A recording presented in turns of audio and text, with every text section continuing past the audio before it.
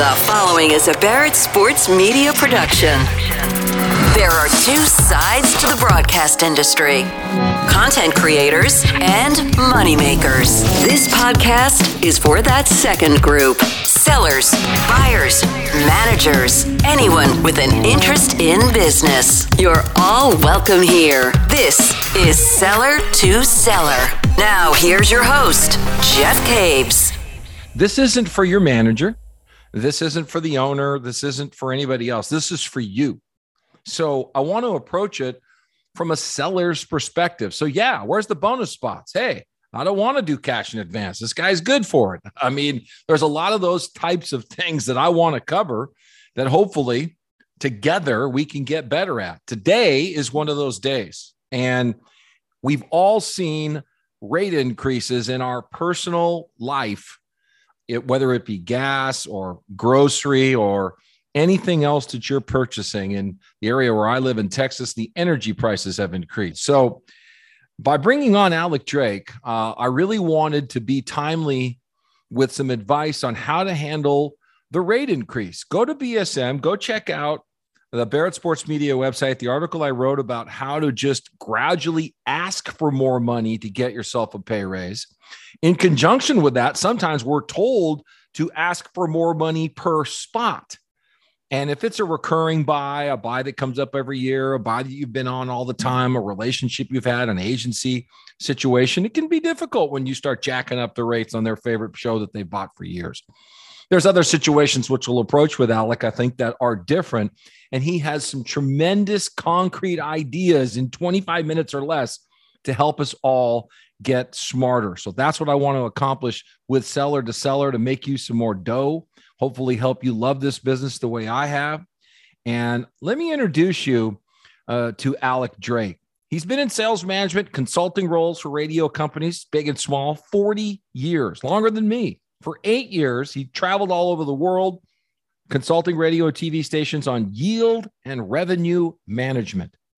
We'll learn more about that and terms and conditions. Last year, after 15 years in Dallas as the DOS, the director of sales at 7 Cumulus radio stations, including the legendary Ticket, he began a new mission. He's now creating and sharing content to support radio sales and offering consulting services. That means if you would like some consulting services, you can check Alec out. You can read his published articles every month in Radio Inc. You can hear him co-host a quarterly virtual sales event, which is excellent, called the Encouragers Radio Rally Podcast.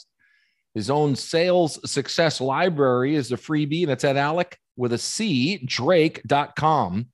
Dozens of helpful articles available without cost. So visit and get your library pass. I'll have more details on how you can visit and get more of this podcast and the rest of the Barrett Sports Media Podcast Network.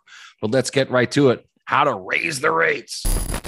So, Alec, I wrote a column about, asking for more money, asking for more per spot. Is there such a thing as a good time or good timing when it's time to ask for a rate increase from your clients? And how do you handle the timing piece, in your opinion?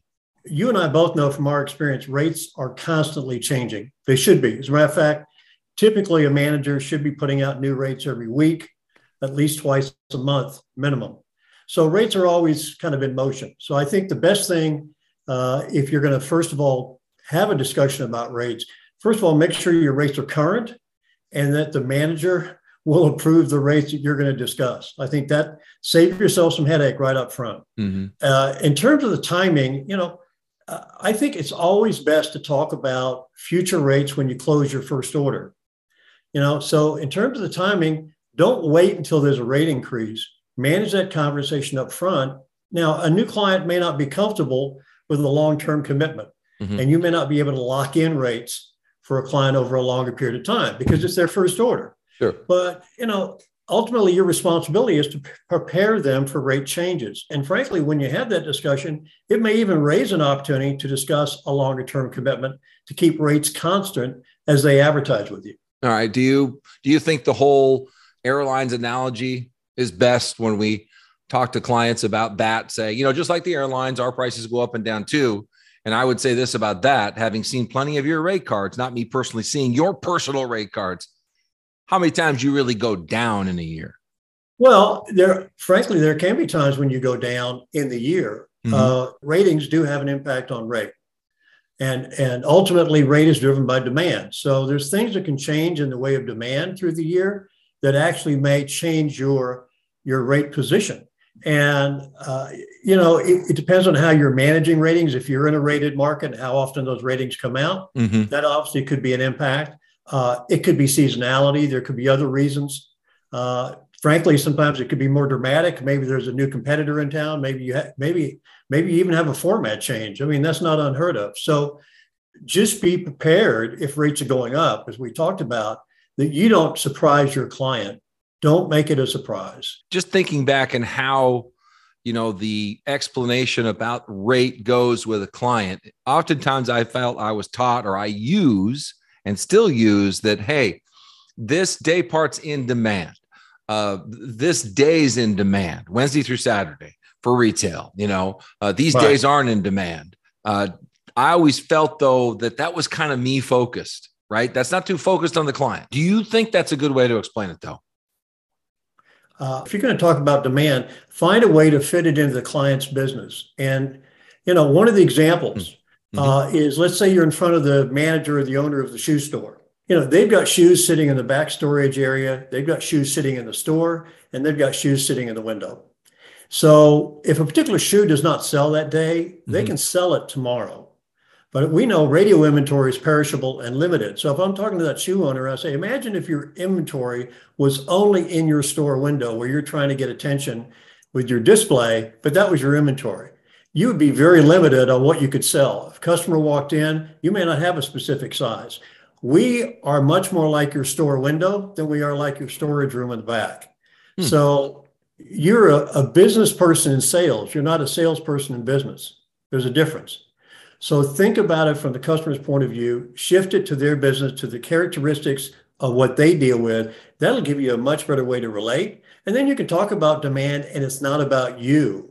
Also, don't make demand a single reason to adjust rates. That's a good point. And I like bringing up brick and mortar too. We got to keep circulating this concept. By the time this podcast gets out there, maybe people say, well, why would these guys be talking about things in display windows? I go to Zappos.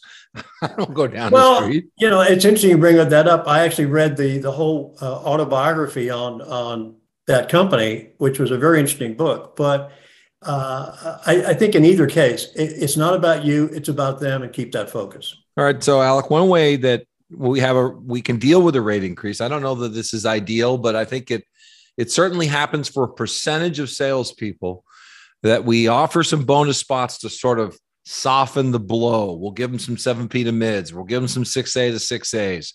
We'll give them essentially like a liner if we can bonus liners. And some of us know the latitude we have and that we don't have, but we're really trying to justify this day part rate increase by bonusing some inventory. I know in general, you do not like this idea. No, I'd say if you're talking about bonus spots, my answer is no. Every unit of inventory has value. You could be in a very small market and maybe it's $1 a holler, as we used to say. Yeah. That's okay if that's what that particular piece of inventory is worth.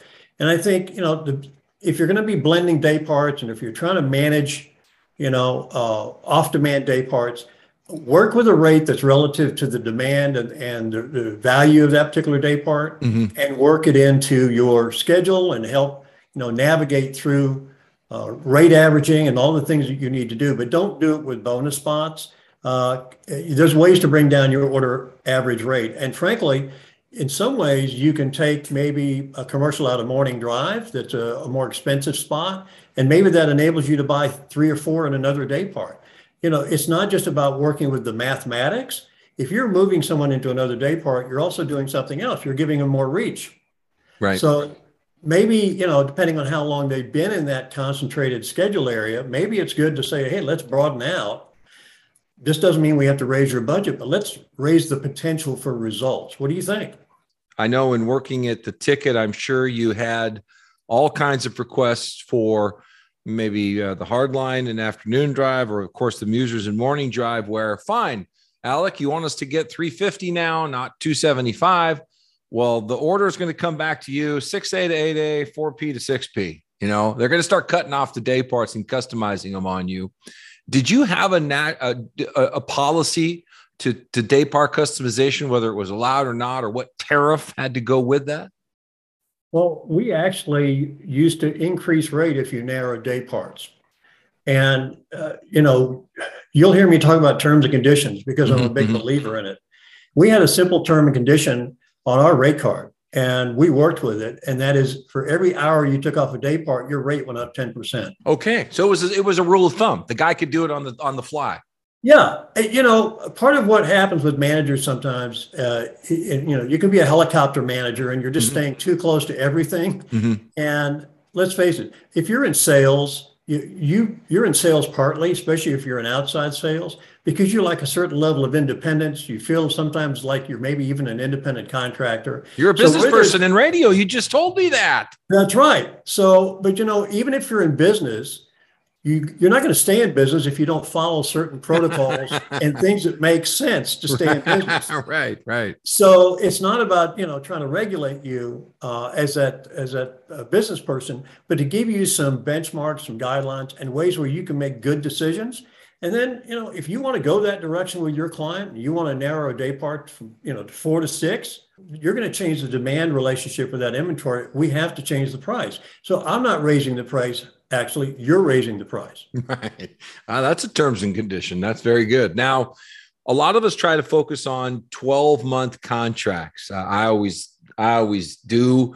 I like to start there and move back from there. And so when we do that, we've got to get rates. So if I were to, we're broadcasting this podcast here on the 11th of July. And if I were out pitching an annual and starting at August 1, I'm going to need rates from, starting in August all the way through July of 2023.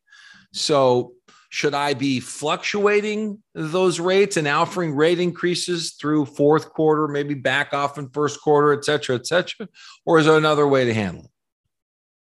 Well, you're right, Jeff. The advantage of the annual contract, long-term contracts, is you can get rate stability.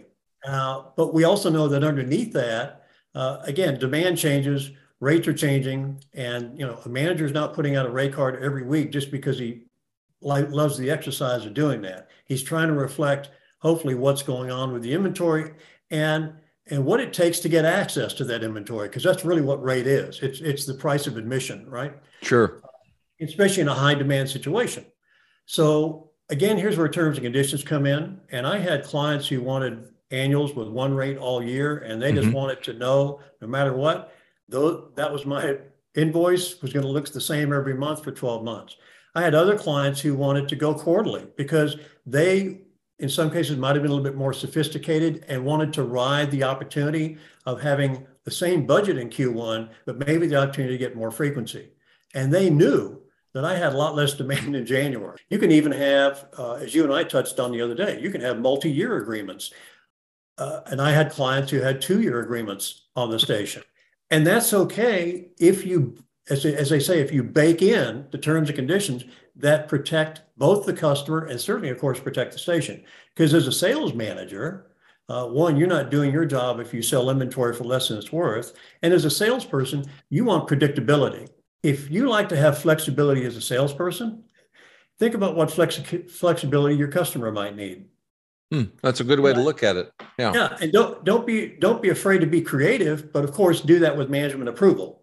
And that's a great conversation to have in your sales manager's office, and they may have some additional ideas for you. Yeah. All right. So Alec, let's just say in a situation, I'm selling a client 25 spots for $100 a piece, $2,500 a month, and the rate's going up to 125. And the buyer now is going to say, okay, I'll take 20 spots, for that same $2,500. Now, how can I get them to buy that 25 spots? How can I get them to keep their frequency and pay more per spot? Okay. If you want to earn more money, you've got to focus on the right thing. And focusing on selling the customer more spots with a rate increase behind it as the motivation is the wrong approach. So if you want to earn more money, think about how you can increase the spend or the investment with you and what you represent. The optimal situation is really to add more value. Mm-hmm. And when you add more value, now you can increase the budget because you're bringing something else to the table. And again, free spots are not a choice here. All you're doing there is moving the shells around on the table. It's a shell game. And, most clients are smart enough to understand and do the math and know that, that's not in their interest or your interest. You're playing games at that point. So I would look at what assets is the client not taking advantage of. Are they buying digital? Are they sponsoring content or station activations? Mm-hmm. Is it time for an endorsement? A great way to get a budget up and to make more money is sell the beachfront property. And we all know that endorsements are a great way to increase the potential for results for a client, because now you've actually got that personality talking about their product. And you talk about something that's sticky when you talk about long-term agreements. Once somebody gets an endorsement and they see the benefit of that, we would have people that had endorsements on the ticket for 20 plus years. They would never let it go. It'd be the last thing they'd let go. Sure. So if you want to make more money in sales, that's great. We'd love to have you because you make more money, we make more money, everybody wins. Now, one of the worst ways to handle a rate increase to me would be saying they're buying 6A, 7P Monday through Friday. You raise the rate in morning drive. You go back to the client and say, oh, they want too much now for morning drive. Let's just go 10A to 7P and we'll come back to that. To me, you're also telling them this station's not worth it at that price. And there's only one price it is worth it. And until I can get it back to that price, you're going to have a tough way to deal with this if that rate doesn't come down that much further because the ratings go up or something. Is there a way that you've seen through the years that was not the right way to handle a rate increase? Well, and as much as possible, what you want to do is you want to put price or rate in the background. It's there. You can't ignore it. It's a reality, just like, the 105 degrees that are out there today in Dallas. I can't make it cooler. It's there. But there's ways you can mitigate dealing with that as a forefront issue. So I think anytime you're working with your clients, don't bring up rate. Don't start with rate. Don't make it about rate. If they bring it up, fine. Deal with it. We've talked a little bit about, ways to approach that.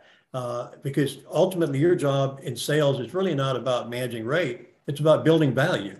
Yeah. So one of the best ways to handle a rate increase then, from your opinion, would be, I'm assuming, and I don't want to put words in your mouth, tell me if you agree, that would be the time to bring in something additional, bring in something else and say, look, here's where we're at with your quarterly buy for, Q4.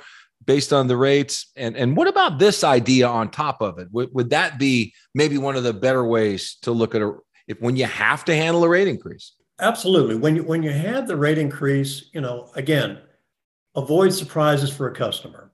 So if you've been, pre-soaking, so to speak, and been talking about what's happening with the station and keeping your customer informed, mm-hmm.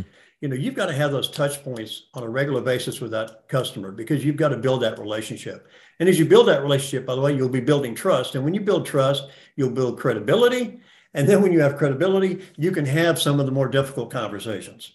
I had a situation when I first started in radio sales in 1981 with a station that was, at the bottom of the heap in the market. Okay.